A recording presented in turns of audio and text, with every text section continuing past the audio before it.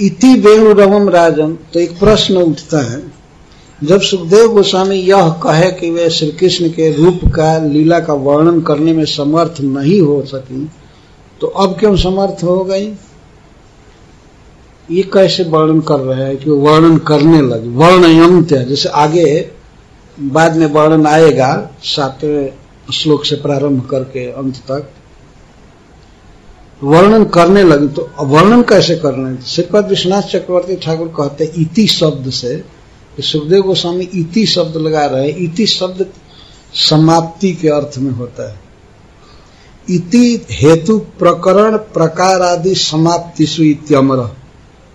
अमर कोश में बताया गया है कि इति शब्द का प्रयोग प्रकरण, हेतु और प्रकार आदि के समाप्ति में प्रयोग किया है। तो जो वर्णन करने में असमर्थ हो गई इति, वो खत्म हो गया। जो स्वर वेग से विक्षेप हुआ था वो पूरा हो गया इति। तब वेणु रवम श्रुत्वा, वेणु नाद को सुन करके सारी गोपियां वर्णन करने लगी और आलिंगन करने लगी कृष्ण का, परस्पर में या कृष्ण का आलिंगन करने लगी मन ही में। तो विक्षेप खत्म हो गया।